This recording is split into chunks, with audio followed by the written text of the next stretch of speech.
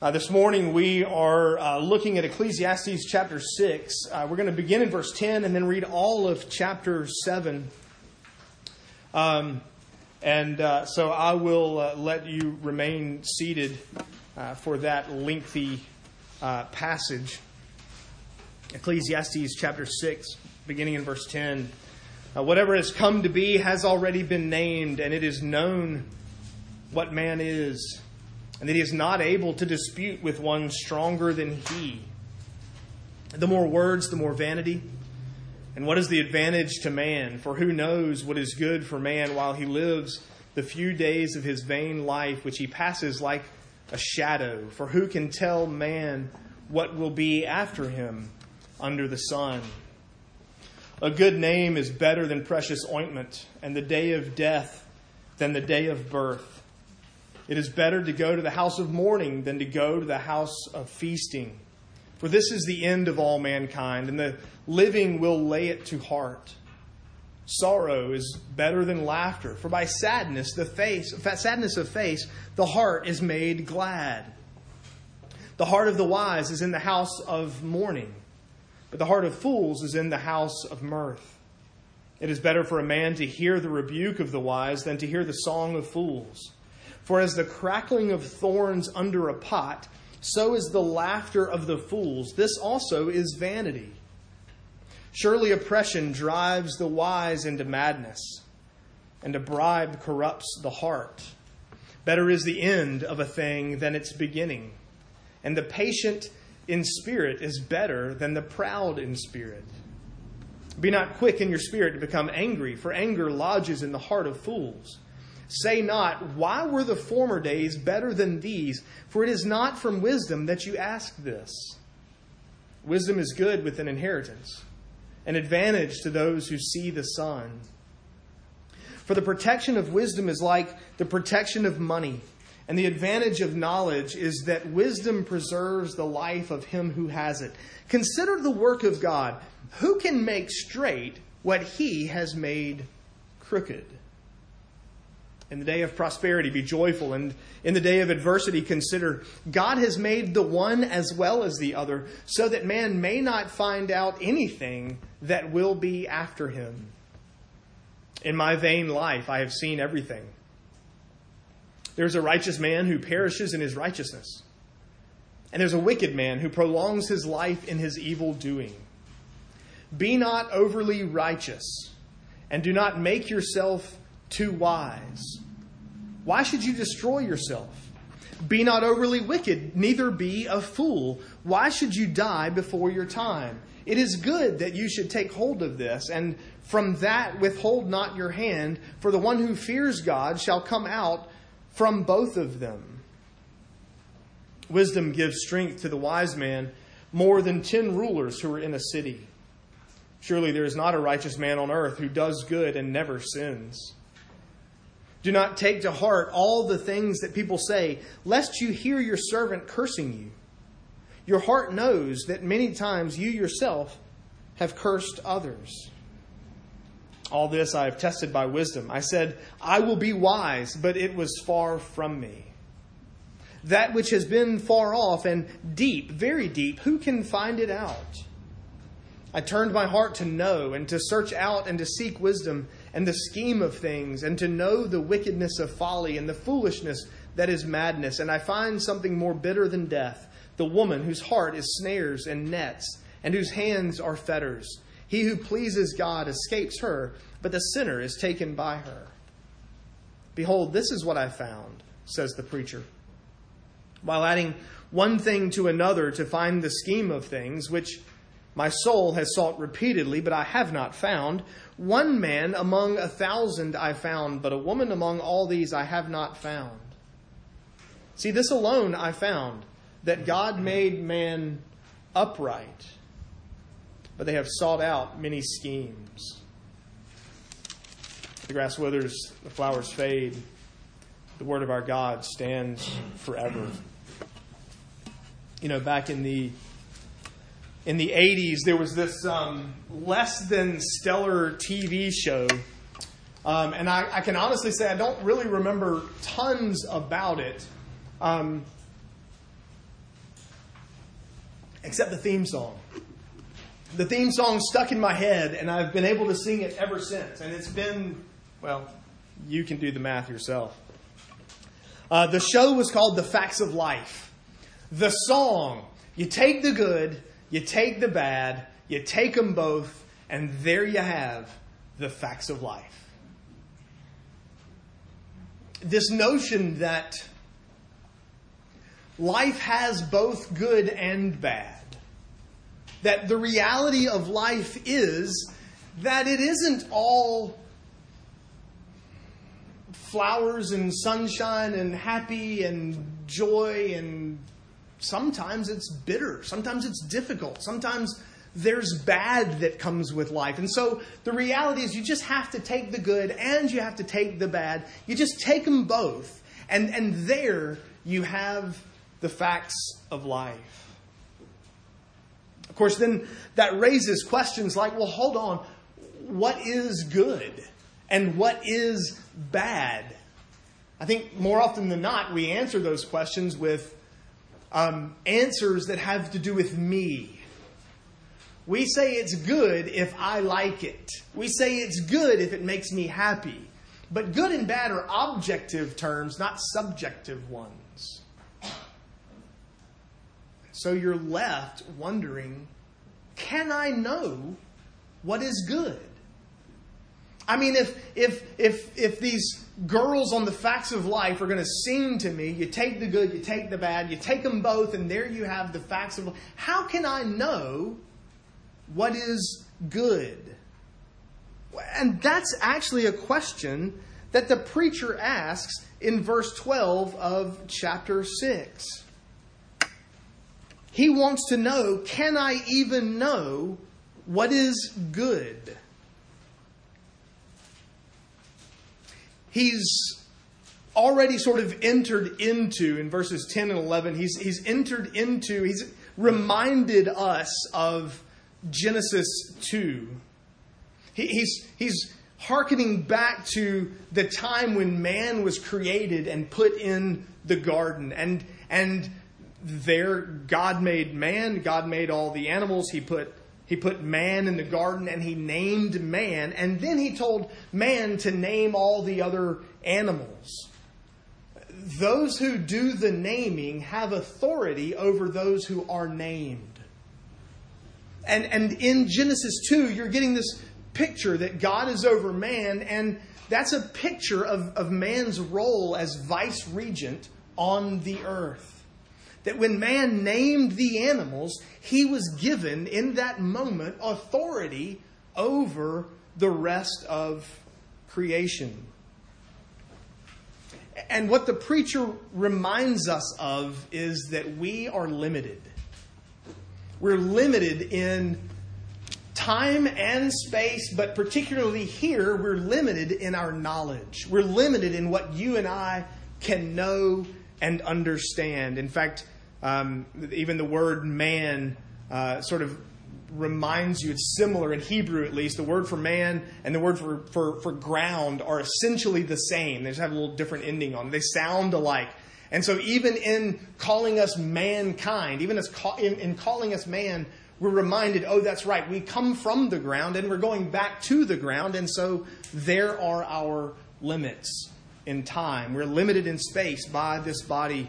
And it turns out, according to the preacher, we're limited in our knowledge and our ability to understand. He's recognizing the fancy phrase, the creator-creature distinction.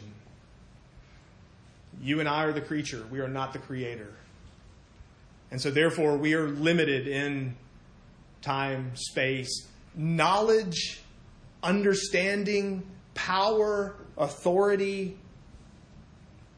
He's reminding us that that man is but dust, though he has authority over the rest of creation. He is but dust and can know but can't know all that he might want to know. And it's in light of that, verses 10 and 11, that he asks the questions, and actually two questions in verse 12. Can we know what is good and what's coming after man? It's interesting, though, because the preacher seems time and time again not to come at his own answers, which he's about to try to unpack. He's trying to answer those two questions in the coming passages. But he comes at his questions not with all the knowledge he actually has. He doesn't come at his questions with Genesis 2 affecting the way he thinks. He recognizes the truth of Genesis 2, but then leaves it there. He doesn't know what to do with the facts. Maybe that's the bigger question. Maybe the bigger question isn't, what are the facts of life? Maybe the bigger question is, well, what do I do with them? So what if I know the details? So what if I know the facts? If I don't know what to do with it, then what gain is that to me? What profit is that? And he doesn't bring his knowledge of Genesis into these questions. You can't argue with the Creator. You can't argue with the one who is over you. You can't dispute, verse 10, with the one who has authority over you. And in many ways you hear despair in his voice. He almost asks these questions, can I know the good? What comes after man? With a sort of resigned, you know how you do when you ask sort of a semi-rhetorical question and you kind of just drop your hands at your side like, well, then I don't know what to do with that. And you just let them drop. That's kind of the sound in his voice. I'll take the good. I'll take the bad, whatever those are, because I don't really have any other choice. Now, let me warn you. Presumably, at least the majority of you are Christians. And you come at this with knowledge and information and answers that Solomon didn't yet have. You can't think like you and read Ecclesiastes. You have to think like Solomon. You have to think like someone who doesn't see beyond the horizon. Remember his limiting phrase over and over and over again, under the sun. He treat the boundaries of your sight, the horizons all around you, treat that as the end of your knowledge and your understanding. His search is limited to life under the sun. And so that's how he attempts to answer the first question in verse 12. What is good? And then you get this collection, verses 1 through 13 of chapter 7, of proverbs. But they're not written the way you and I would expect them to be written. I have a friend who called them ironic proverbs. Okay, I can live with that. That works for me. When he states, you really sort of feel like, wait, somebody had to copy this down wrong. Surely you got some of these things inverted. This isn't the way we normally think. And we're not going to unpack every single one of them. Just we're not going to be here that long. Long enough to look at each and every single proverb. And some of them we get. We understand. A good name is better than precious ointment. Unless, of course, I cut myself. If I cut my hand with my knife, if I'm slicing tomatoes and I cut the tip of my finger off, I don't really care what other people think of me. I need ointment. I need oil. I need some way to heal that cut. It is, of course, generally speaking, a good name, a good reputation is better than ointment. But remember, Solomon, the preacher, has already said, there's coming a day when you will die. And sooner or later, nobody's going to remember you. eventually there will be people who come after you who have no idea who you are. I think his good name is for this life only. He's not looking beyond the grave. A good name doesn't do much good beyond my funeral. For that matter, the day of death, better than the day of birth. That doesn't seem to make sense. The house of mourning, better than the house of feasting. How many of us, given the option, will choose, all right, so I've got this conflict. I've got 6 o'clock tonight. I could either go to a wake or I could go to a wedding. I could go to a wake or I could go to a dinner party. I've got to choose between the two. Most people choose the wedding. Most people choose the beginning rather than the end. Most people would choose the joy and the laughter rather than the pain and the sorrow and the loss. That's part of his point here, is to set this difference between the pain and sorrow and end versus the beginning, the joy, the mirth, the laughter. Of course, nobody does deep self-examination at a wedding. Nobody does Nobody does deep self-examination at a dinner party. Everybody does at a funeral. They always force you to ask questions about what you believe, about where you will be, about what's going to happen to me after the grave.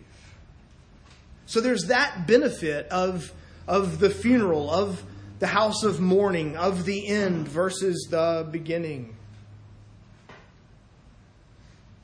If you recall, the preacher hasn't had much to say that's good about life beyond the grave. So that may not be what's in his mind at all. Instead, he's creating this distinction between wisdom and folly, wisdom and foolishness. And you can see as the rest of these proverbs, sort of verses 4 through 6, verses 9 through 12, they all have to do with wisdom and or foolishness, the wise or the fool. But he still hasn't answered his question, what is good? He can say, this is better than that. This is preferable to that. This will do me more good than that will. But he still hasn't actually answered his question, what is good? All he has is comparisons. The end, it's better than the beginning, but he's not saying it's good or that the beginning is bad. Patience is better than pride. A rebuke from someone who is wise is better than a song of fools. He's not finding objective answers. He's finding subjective comparisons. When he examines life around him, under the sun, limited in his examination to between the horizons, he can say this is better than that, but he can't say this is what's good and that is what's bad. In fact, look at verse 6. As the crackling of thorns under a pot, so is the laughter of the fools. We have a fire pit in our backyard. And every so often at youth group on Wednesday nights, we make the teenagers cook their own supper. You've got to provide for yourself tonight. There are the hot dogs. There are the s'mores. There's the fire pit. Go. You're on your own. Here are the sticks you can put stuff on. We're constantly doing battle with the fire, getting that thing started. And we don't have pine trees. Y'all know this. You've seen our yard. We don't have pine. We have pecan trees. And so the fall, there's plenty of leaves, plenty of dried pecans. Those make a lot of weird sounds when you throw them in the fire pit, by the way.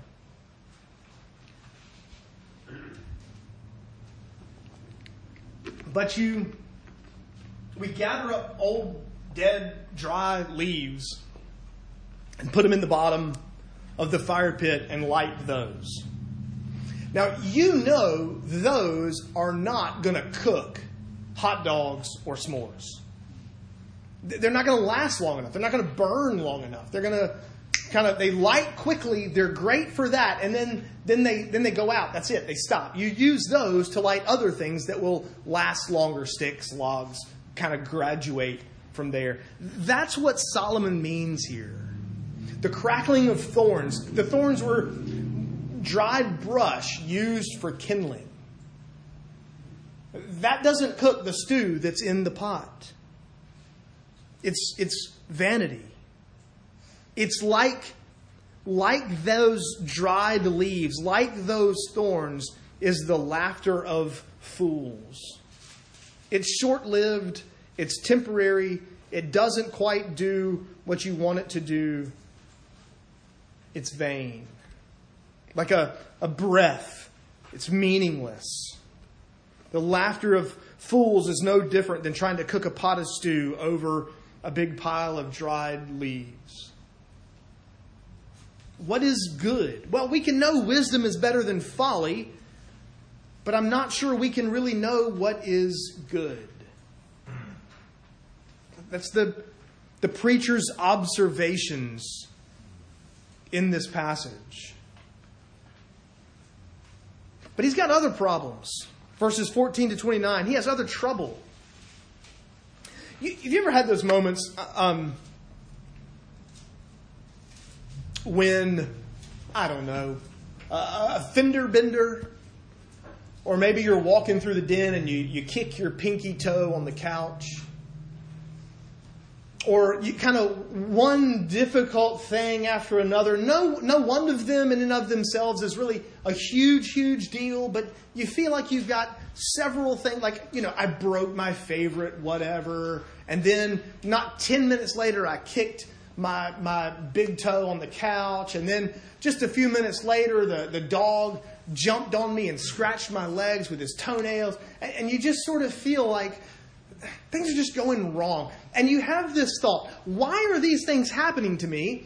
I had my quiet time this morning. We do that. We actually kind of suggest, God, you owe me. I mean, I read my Bible 3 days in a row this week. When we're doing things right, we expect life to go right. It's only when we're doing things wrong that we expect life to go wrong. Or we do it the other way around. If life is going wrong, then I must be not doing something right. That was Job's struggle, his friend's struggle. Job, look around you. You've lost everything. Are you sure you're not harboring some secret sin? Because that's the only explanation out there for all of this loss and pain and suffering in your life. We have this sense, this sort of rule-based notion that what I get is what I deserve. And if I have my quiet time in the morning, then my day should be perfect. If I'm loving Jesus, if I'm serving Christ in His church, if I'm doing everything right, then everything should be going well for me. Everything should be great and wonderful and happy. And it's only when, the people that should be getting cancer are the people who are living wild, crazy lives and aren't following Christ. How come Christians get cancer? How come Christians have car accidents? How come Christians struggle with this or that effect of the fall? That's our mindset. And some of that is the preacher's question. Look at verse 15. There's a righteous man. Well, in my vain life, I have seen everything. There's a righteous man who perishes and a wicked man who lives a really long time. There's a righteous man who dies entirely too young and a wicked man who lives entirely too long. God, why won't you switch those? It should be, in our minds, the other way around. That's his struggle. His observations say, what's the point of righteousness What's the point of wisdom if the same end comes to the righteous and the wicked? If the same end comes to the wise and to the fool? Incidentally, some of his logic is some of the argument used for people to deny the... This is why atheists exist, right? Their logic goes something like this. If God exists, he must be good. Bad stuff happens to good people who don't deserve it. A good God would put an end to those things. Since there's no end to the bad things happening to the good people, then there must not be a good God. The preacher seems like he's walking down that road. He sounds like a 21st century atheist. He, of course, knows better. He's already admitted the existence of God. He's already admitted God's sovereignty and authority in the world. And for that matter, he's already mentioned that there is no one righteous who doesn't sin. For that matter, he's in verse 18. It's good that you should take hold of this and not withhold. One who fears God will come out from both of them. He knows and recognizes and admits not just the existence of God, but his power and authority over his creation. But his conflict in verse 15 leads to some interesting conclusions. Did you notice this as we read this a few minutes ago? Don't be too righteous. Don't be too wise. You and I are going, I'm pretty sure the entire rest of the Bible tells me the exact opposite of that. I'm pretty sure the entire Bible says, be holy, for I am holy. I'm pretty sure the entire Bible teaches, take every thought captive by the Word of God. And Solomon looks at life and goes, where's the real value in righteousness or in wisdom if the same end comes to both? Wisdom is better than folly. There's no real ultimate gain or advantage to being righteous or to being wise. But don't run to the other extreme either. Don't be too foolish. Don't be too wicked. You can almost kind of hear him saying, find a nice sweet spot right in the middle and call that good and move on.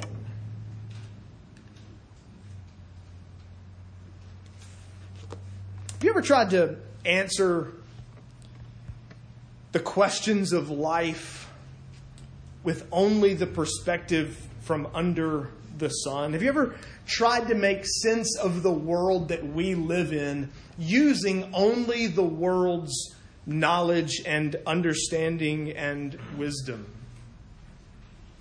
What if we actually could make sense of the preacher's struggle? What if we actually had answers to his questions already? Because look at verse 20.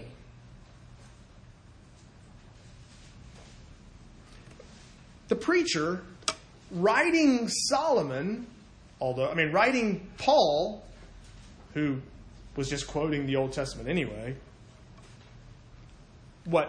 800 years before Paul? That's Romans 3. Surely there's not a righteous man on earth who does good and never sins. Everyone's a sinner. Everyone violates God's law. And that's what explains the crookedness of verse 13. That's what explains the brokenness and crookedness of the world in which we live. See, the problem isn't that God messed up, or that God's an ogre, or that God created a world with all kinds of tricks and twists and plot twists so that he could just sort of sit back and wring his hands and watch and snicker as we struggled to figure it out. Now, what he created was good and right. No, it was very good. he told us at the end of Genesis 1. It's broken. It's messed up because you and I have committed cosmic treason. God's good creation has been marred by man's rebellion. And so the world that the preacher sees, suffering, trial, struggle, they exist because verse 20 is right. They exist because sin is real, because Adam decided that he wouldn't take what God had for him. He instead wanted to be God himself. And ultimately it was suffering. The suffering of Christ, the trials of Christ, the struggles of Christ on the earth, his death that makes sense of all other deaths. It's his suffering that makes sense of all other suffering. And observation alone won't tell us this. God has to tell us this. And God tells us that in his word. We can't make sense of the world we live in by only looking at the world we live in. We build our entire system of belief as Christians on God's word, on that which comes from above the sun, not from underneath it. Have you ever seen... You have to be careful. You have to be careful. Because I have zero memory. So this is not an automatic recommendation. I hope I don't mention this movie and watch my wife go... You're always scared when you say things like this as a preacher. Have you ever seen The Truman Show? It's Jim Carrey, who lives in what turns out, if you haven't, you're getting ready to. Basically lives in a fake world. He's what he doesn't realize is that everyone in his life, everyone in his world is a character in a play. And he's the only one in the dark about all of this. And he goes through his normal routine and he keeps passing the same people. They do the same thing and same kind. And it's when something, I think, falls out of the sky that ultimately tips him off to something's not right. Something's weird. And towards the end, he actually ends up in a boat and he sails out and bumps into something. And you're looking, and he's in a real world. It looks like he's in a real world, and he bumps into a wall, only to discover that his horizons were literal ends. That there was nothing there. And there you find that there's a control room. There are people outside of the world who send weather and storms and make it rain and cue the actors. All right, go now, get the timing down so they can pass him at the right time in the right place in this play that is his life. And it's not until he gets outside of his world that his world makes sense. It's not until you get information from those in the control room who are not technically in that bubble that you finally understand what's going on in his world. You have to read Ecclesiastes as though the preacher were Truman Burbank in The Truman Show. Limited by what he can see. And it's not until you get outside of that world that the world you're looking at actually begins to make sense. You have to get that perspective from above the sun, not from under the sun. And that perspective comes from God and his revelation, his word. He's made it known to us so that we can understand our world and his role in it and our role in it. We can only, in light of God's revelation, in light of Christ, in light of God's word, make sense of what is good and what comes after us. Only then can we make sense of suffering and pain and sorrow and struggle in this life. May God grant to us that above the sun view of his creation. Let's pray together.